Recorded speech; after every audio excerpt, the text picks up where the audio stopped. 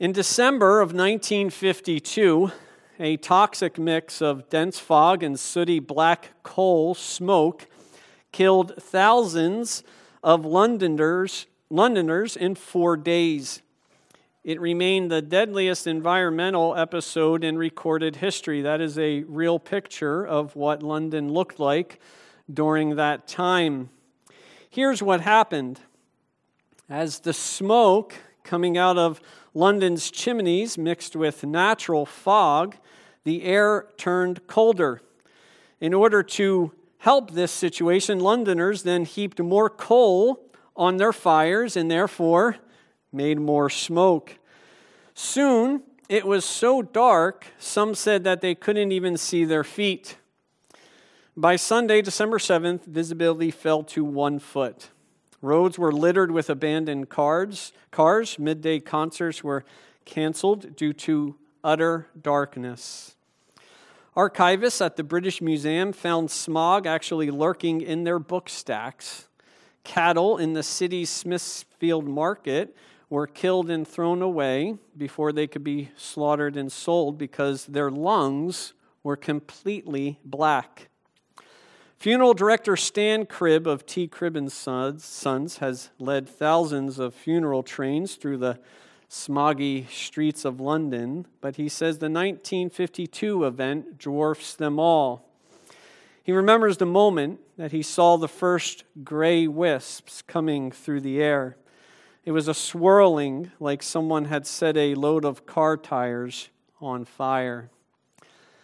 Folks, London's killer fog, the darkness that London found itself in, is a metaphor for the spiritual darkness that is all around us in our world today. It is a thick darkness, and it is a darkness that kills.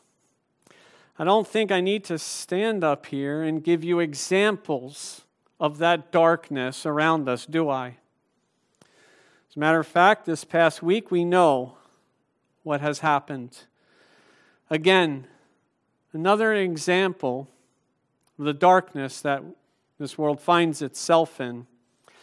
However, this darkness is not created by chimneys or smokestacks.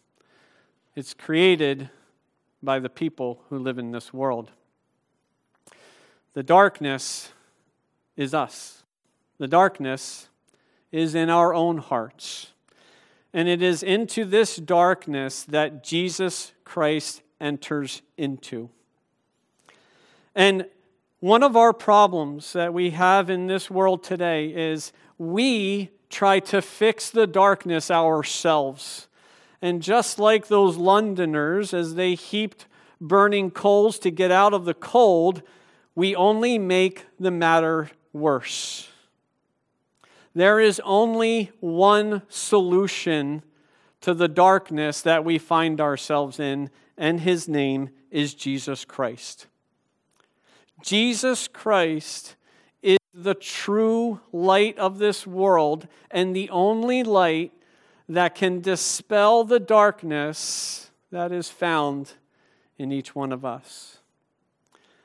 The passage that we're going to be looking at today, we're going to be looking at this true light, and we're going to be looking at the responses to this true light, really 3 responses, beginning with the response of those who believe in this light, our response, those of us who sit here today. So starting in verses 6 through 8, the first response that I see here in this passage is we testify to the light. Verses 6 through 8. There came a man sent from God, whose name was John. He came as a witness to testify about the light, so that all might believe through him. He was not the light, but he came to testify about the light.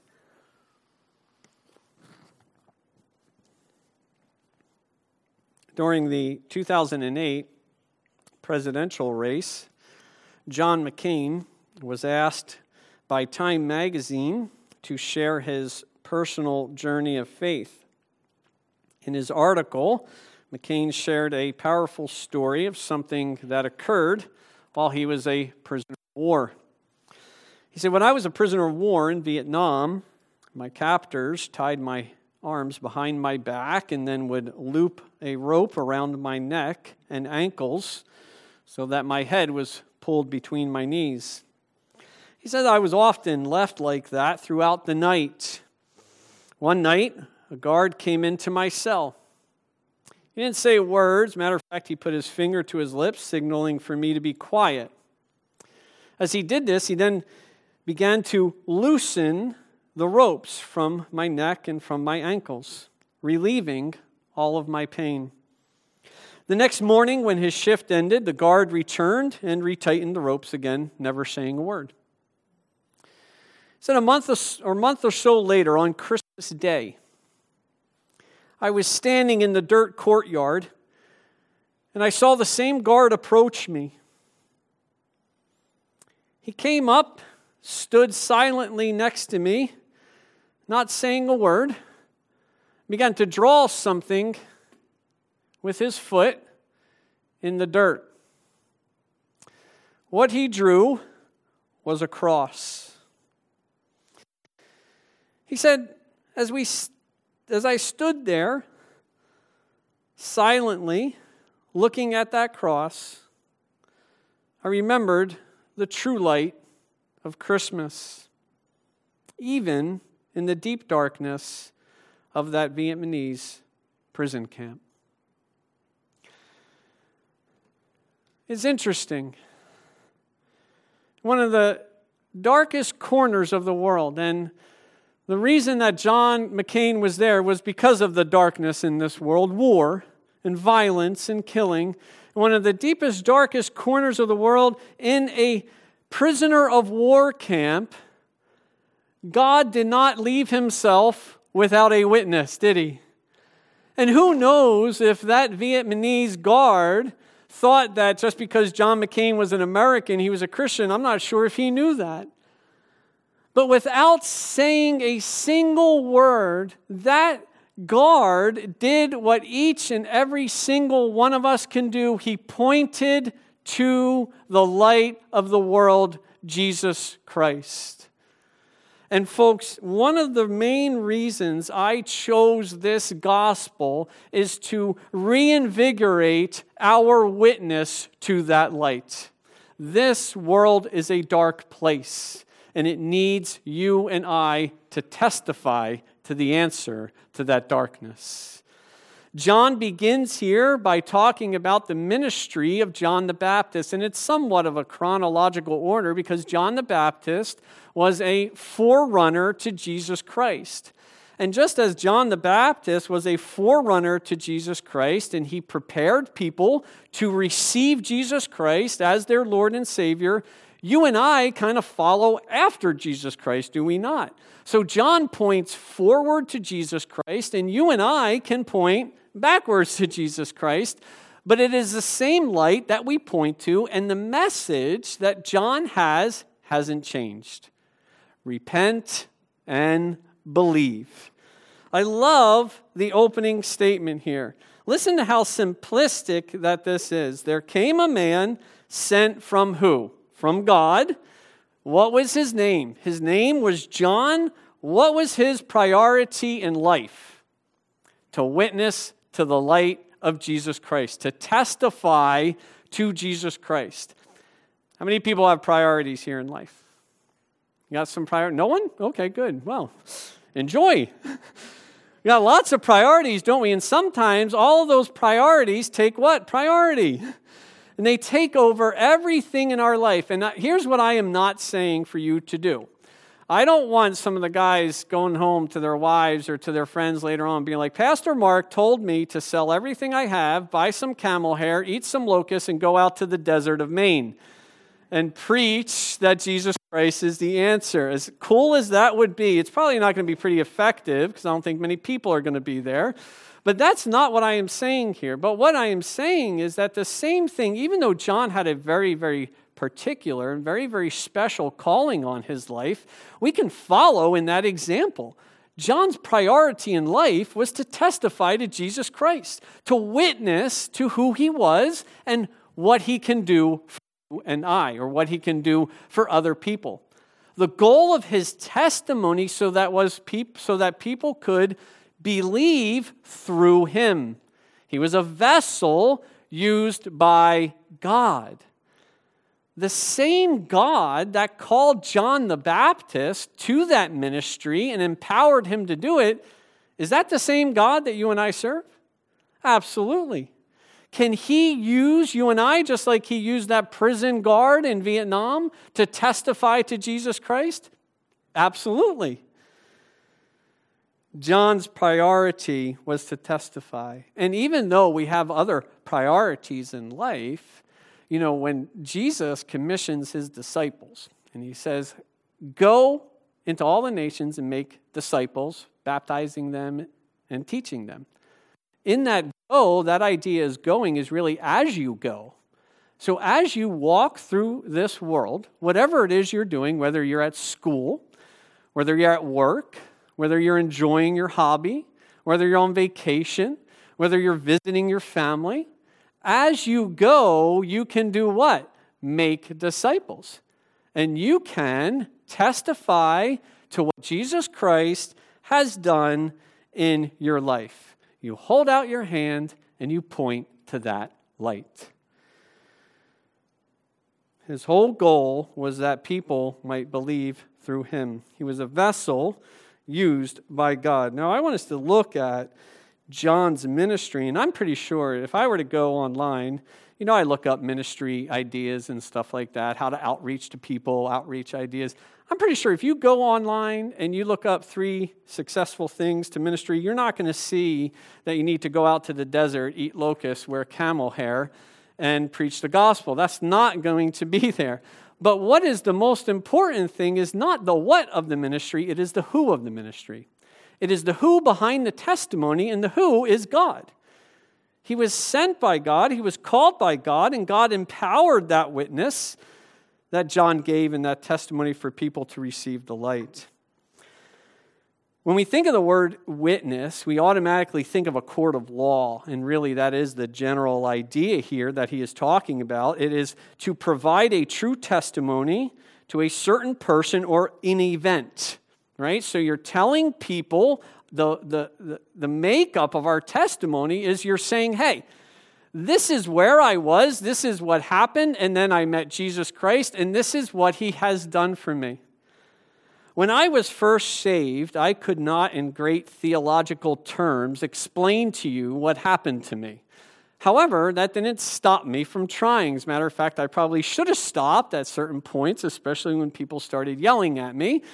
But for some reason, that's all I want to do. You remember when we were first saved and you had that revelation and everything was like, oh, hey, what's your problem? Jesus is the answer. And you just go around telling everyone, Jesus is the answer. And they thought you were absolutely crazy.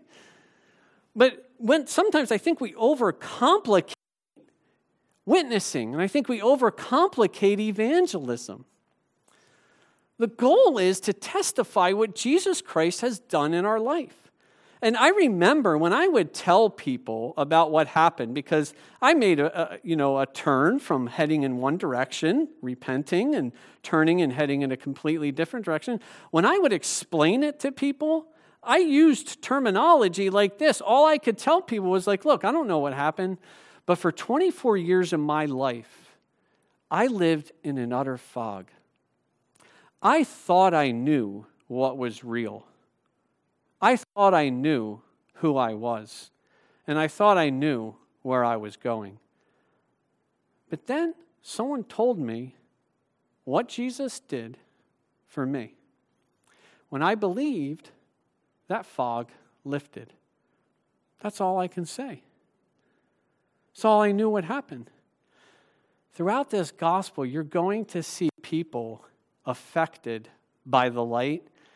And basically, then when one guy is healed, he's like, look, I'm just telling you, I was blind and now I can see, and he's responsible for it. Jesus did it. I love that picture of that little girl in the testimony. There she is. And that's all it is, right? And the gospel has some particulars that we have to get across, absolutely. But a testimony and a witness is someone who speaks of a person or an event and what has happened in their life. And just because, sometimes I think what happens is we tend to make a big deal out of those individuals who have those grandiose testimonies. You know, guys who are like belonging to 85 gangs and wanted in 24 states, and then all of a sudden they're like, yeah, now I believe in Jesus. And we're like, oh, that makes it so much more believable. And then you have people who are like, well, I was raised in a Christian family and I believed at the age of 5. And they're like, that's such a little boring testimony. Why don't you stay right over there? Folks, that is not what it is about. John was actually, his goal was to point away from himself. And I really like what John Stott says about testimonies. He says, so much of our so-called testimonies today is really an autobiography and even sometimes thinly disguised self-advertisement. And sometimes those mega testimonies, right, are really drawing attention to who? The person. Folks, it doesn't matter how Jesus saved you or what he saved you out of, whether it was gangs or whether it was just your family. We all have dark hearts. The miracle is that he saved any single one of us. We have all come from the same place. The goal is not to draw attention to myself. The goal is to draw attention to him. And I think what happens in Christianity sometimes, we look at people who are really good lights in this world, and we hold them up. We look at those individuals who can really talk evangelism to people who really know all the answers and can answer all the questions, and we put all of our stock in them, and instead of pointing people to Jesus, we point people to individuals. They're sinners, just like you and I. My testimony, your testimony, it's not about us, it's about what he has done in us. He is the reason we proclaim it. Those lights that we hold up sometimes are the ones that can do some of the most damage. There is one true light. His name is Jesus. However, not everybody believes that. Second response to the light. So we testify, just like John testified to the light. What was the response of the testimony or the witness to the light? Well, the first one is many reject the light, verses 9 through 11.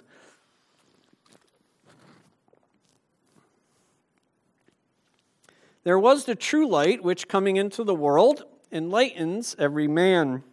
He was in the world was made through him, and the world did not know him.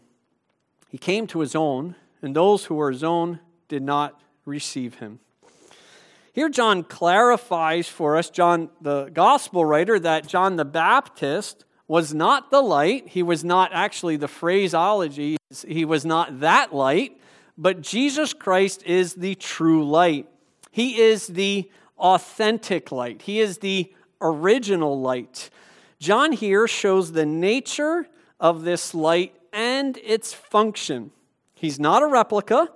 He's not a reflection. He's not a false light, but he is the first. He is the authentic, and he is the source of all light.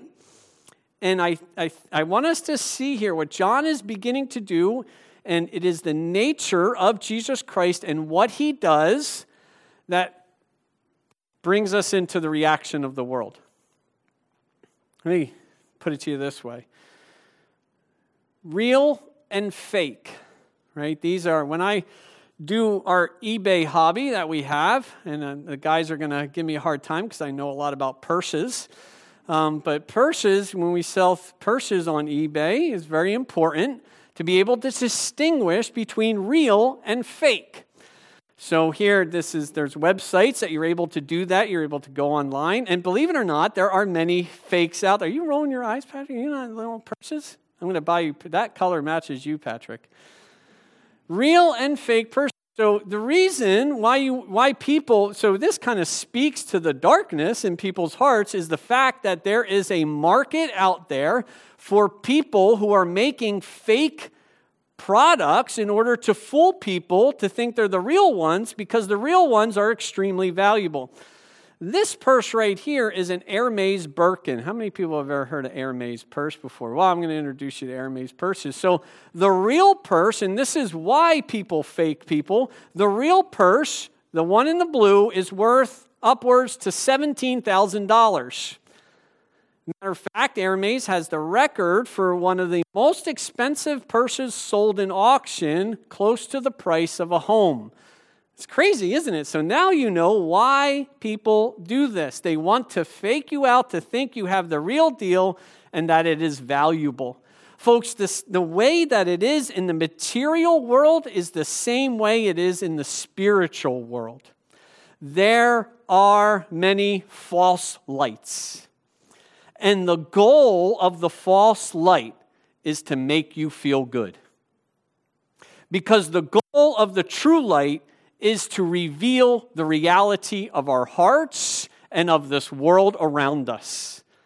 If you see people, when I can afford a fake Hermes Birkin, right? So if you see, I always can tell where there's some sort of weird, bad teaching or some sort of bad doctrine or some sort of bad following when a lot of people like it, right? Because it makes us feel good. The reason why the light was not received is because of what the light does. It reveals our true nature. He came into this world, a world he created. They didn't know him because they're covered in darkness. He came to his own people, and his own people rejected him. You would think that during John's time, how valuable they recognized light was, right? It's not like you can go into a home during this time and flick on a light switch. It just wasn't there. You needed supplies. It was extremely valuable. It was a sign of security. It was a sign of safety. It was welcoming, and it was a sign of life. All of those things physically that light brings are the same things spiritually that Jesus Christ brings. And you would think that during a time period like this, where the value of light was so great that they would welcome that light with open arms, but they didn't. They didn't because of what the light does. The true light enlightens man. How many people want to see what's inside their hearts? How many people want to see their dirty laundry hung out to dry? Dallas Willard writes about a 2.5-year-old girl in the backyard who one day discovered how to make warm chocolate. So what's warm chocolate? Yeah, we all know what warm chocolate is. It's mud. She discovered the secret to making this warm chocolate, and she was all excited about it, right? She was over her Nana's house and showing her Nana, look at the warm chocolate I made. 2.5 years old. Nana, she didn't share her enthusiasm. She thought it was a mess, and after she cleaned up to her what was that mess, she told little Larissa, no more warm chocolate. And then she turned her chair to face her because, you gave the commands, and now you're going to have to make sure that it is followed through. How many people think Larissa listened? No, we don't have faith in humanity? Come on.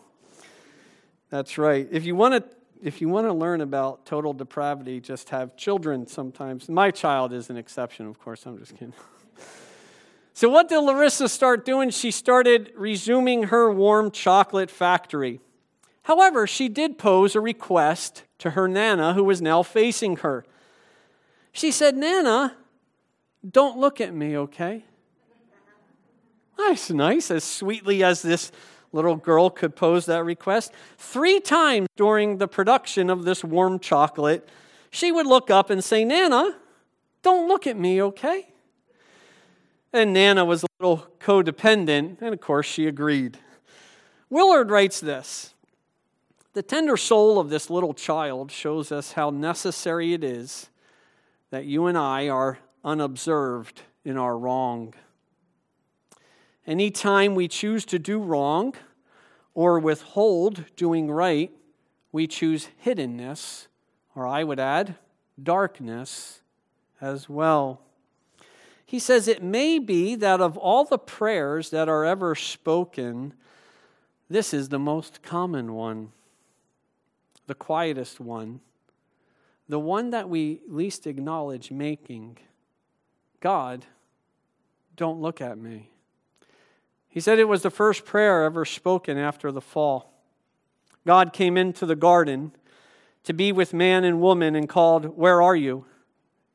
Adam said, "I heard you in the garden, and I was afraid." So what did Adam do? He hid. Frederick Buechner says this: "If there is a terror about darkness because we cannot see, there is also a terror about light because we can see.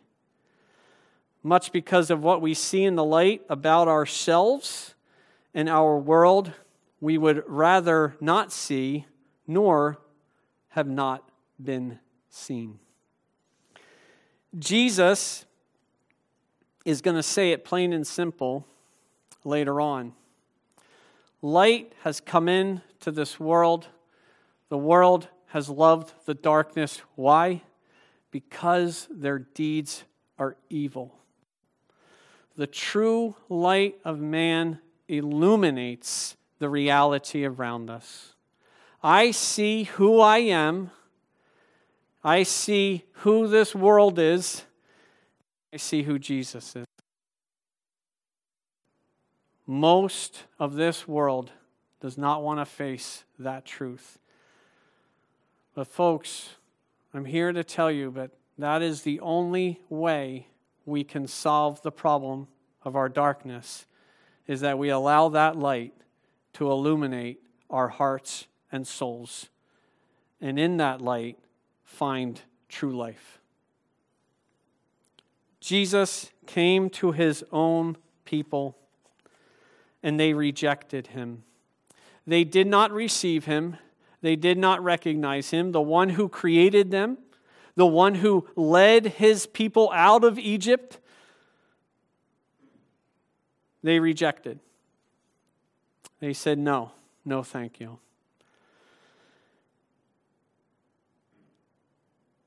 You know, they took this to a very natural conclusion. There are two responses when we don't want light. We hide from it, and many people do. We don't want to talk about religion. We don't want to talk about our sins. We don't want to talk about our problems, our failures. So we hide, we ignore, or we go to the light and we turn it off. That is exactly what happens to Jesus Christ. His own family, at one point, thought he was crazy, thought he lost his senses. Instead of allowing the light to take hold of them, it says that they tried to take custody of him and pull him out of it. When Jesus told the religious leaders the truth, they wanted to push him off the cliff. They wanted to stone him. And they began from early on plotting to kill him. Why? Because we don't want our deeds revealed. So what do? We snuff it out. The one who created this world, the one who created humanity, was hung on a cross by his creation. Christians that are here, if this is what they did to Jesus Christ, who is God Almighty incarnate, what do you think is going to be reaction to those that follow him as we try to bring this light into the world? The majority of the world rejects the light. Jesus later on will say, if you were of the world would love you as its own. Instead, it hates you. Why? You're not of the world. I've chosen you out of the world. Remember the word that I spoke to you. No servant is greater than his master. If they persecuted me, they will persecute you as well. John is setting us up for the ultimate conflict that is to come in this gospel, but also we are prepared for if this is what happened to Jesus, if this is the testimony of John that was rejected, it is going to be the same for you and I. However, the darkness does not triumph because some receive the light. Verses 12 through 13.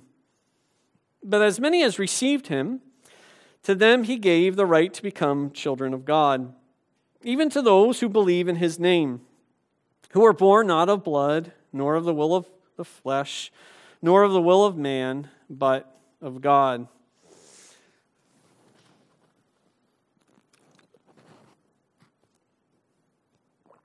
Not all reject the light, and here we sit today as a representative group of those who have received the light and believed in his name. And I kind of want to jump to the end before we dive into the middle here on a comment on how this happens. And this is going to be a theme that John is going to be developing throughout his gospel. And in here we have the idea of a spiritual birth as opposed to a physical birth. So this is how people become children of God. So First John begins, and it really, when he says this, he's setting the religious leaders up for what is to come later on. And those who read this know of the huge conflict that takes place between Jesus and the religious leaders from the start of his ministry. He says that those children of God, the true children of God, are not born of blood. They are not born of family lineage. Later on, Jesus is going to get into a discussion with the religious leaders of his time, and he's going to be talking about how they think they are children of Abraham. And he says to them, if you think you are children of Abraham, you would believe in me. And they also come to the conclusion that because they are children of Abraham, family lineage, that they are therefore children of God.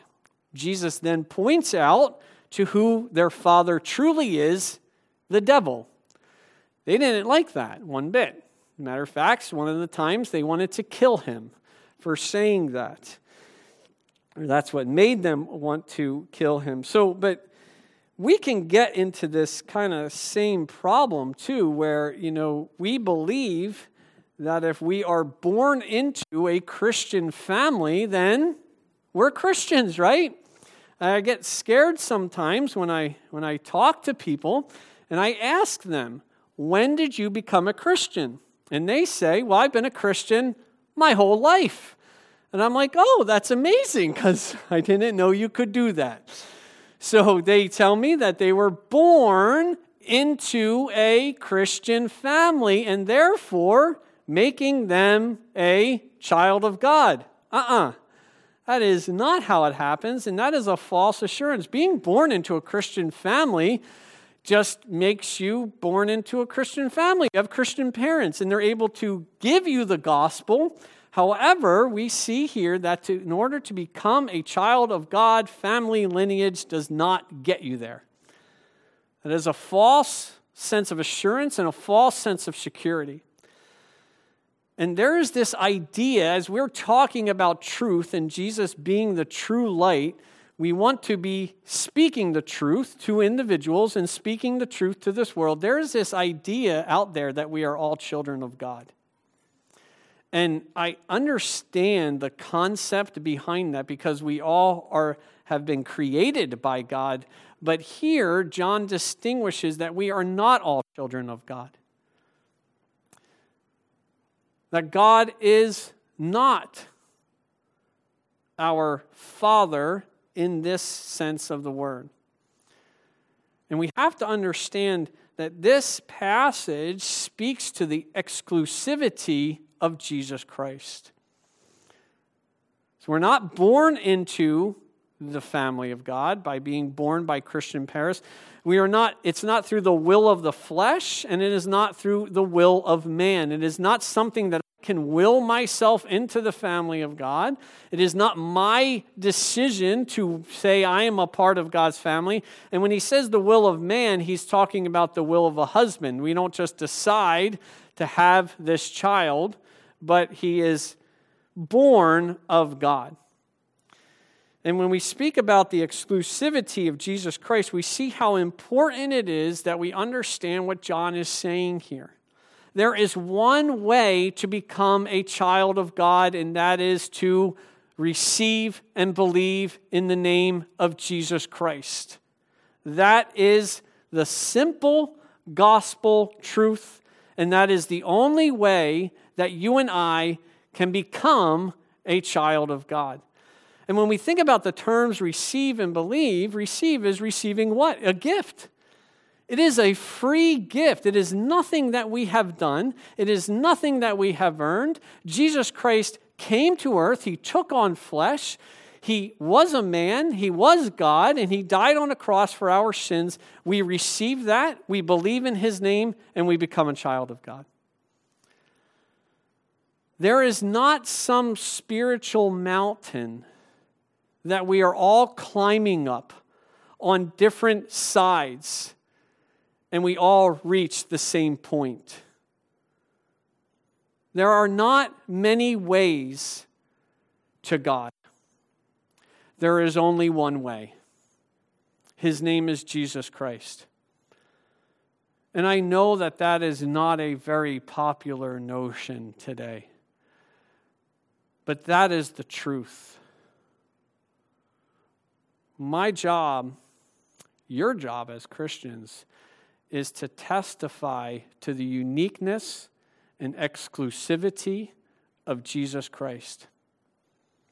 He is the only one that can give people the right to become God's children.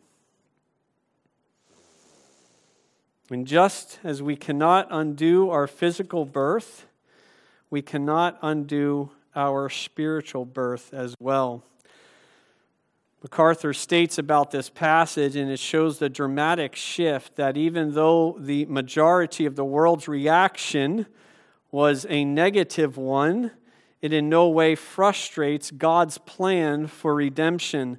Those who acknowledge and accept the Son have the Father. Jesus is going to say this throughout the gospel. We cannot have God as our Father if we do not have Jesus Christ as our brother. That is the only way into God's family. And if we have Jesus Christ as our brother, if we accept Jesus Christ as our Savior, we therefore have God as our Father.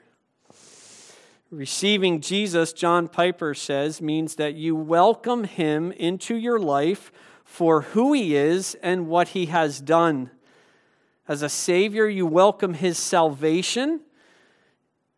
As a leader, you welcome his leadership. As a provider, you welcome his provision. And as a king, you welcome his rule.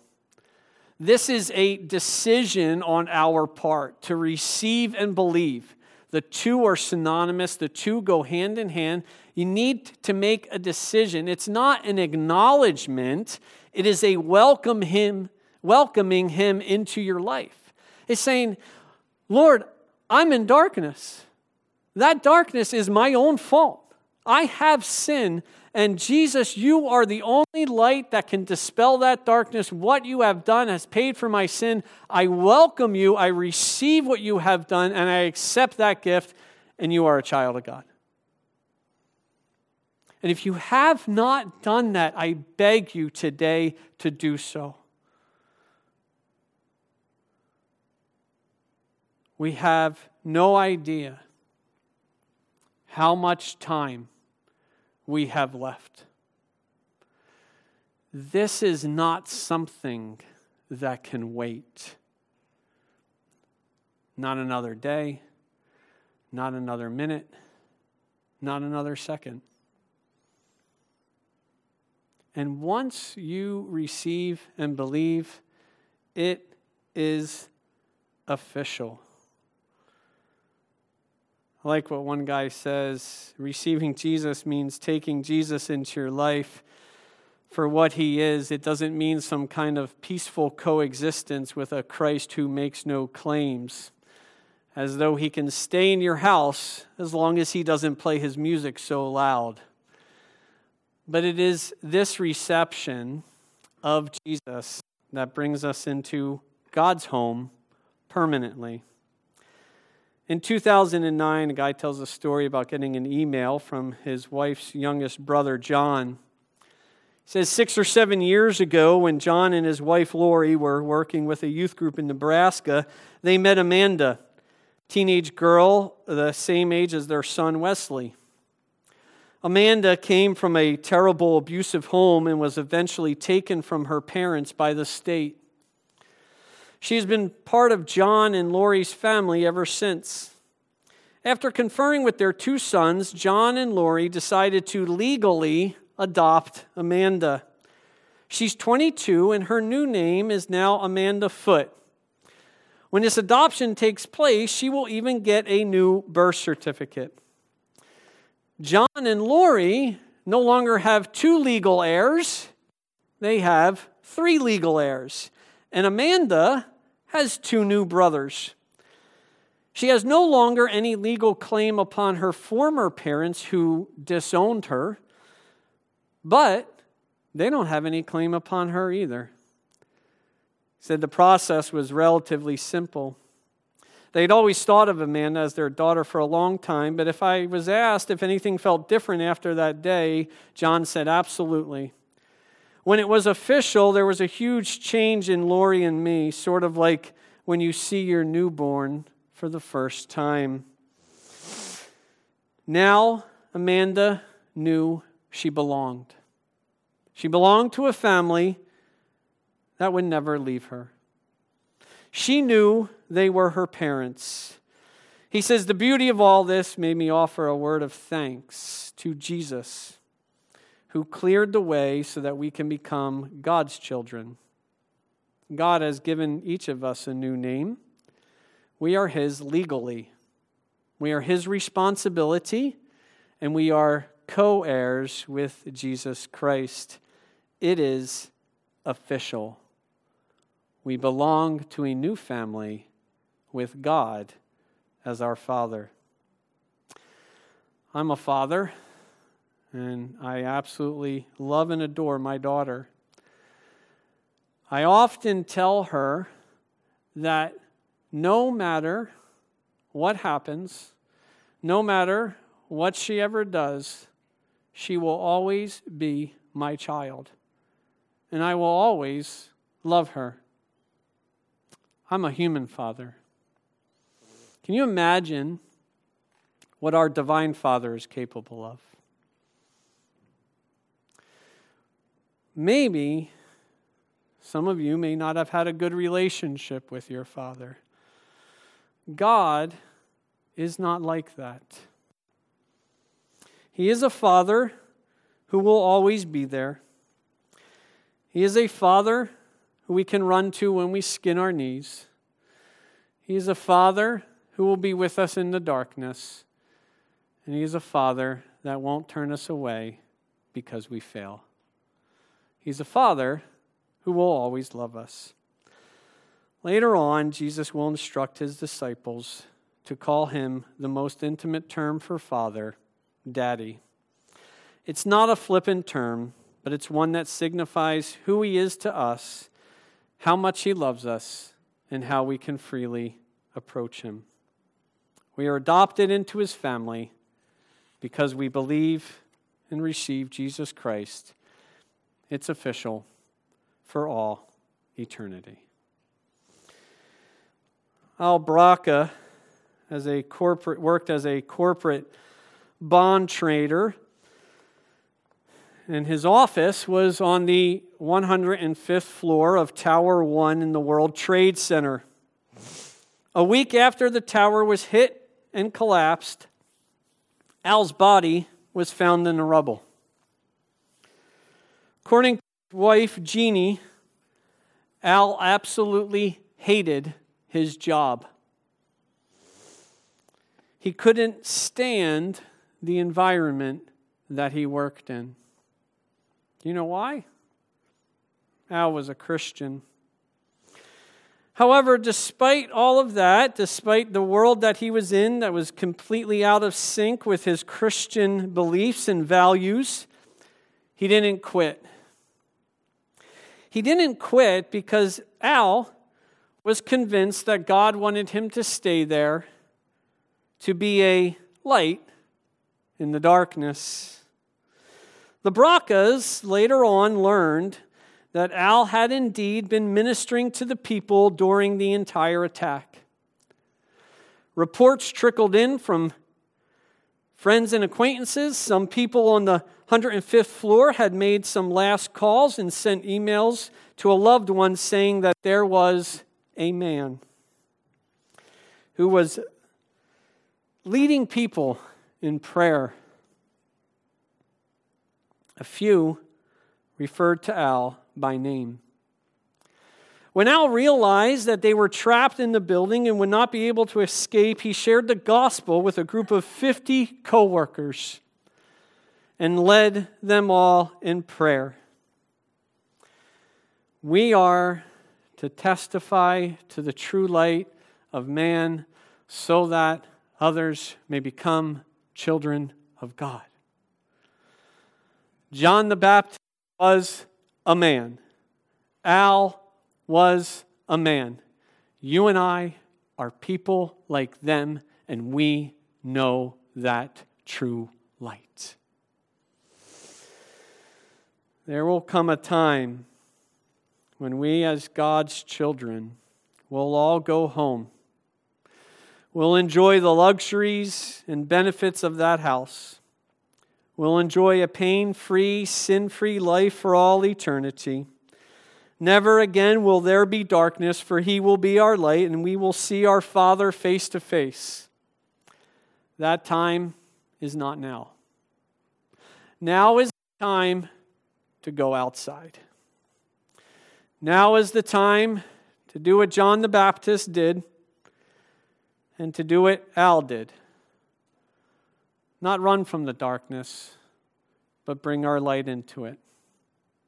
I wonder how many people that Al witnessed to that day left this home and joined their family in their new heavenly one.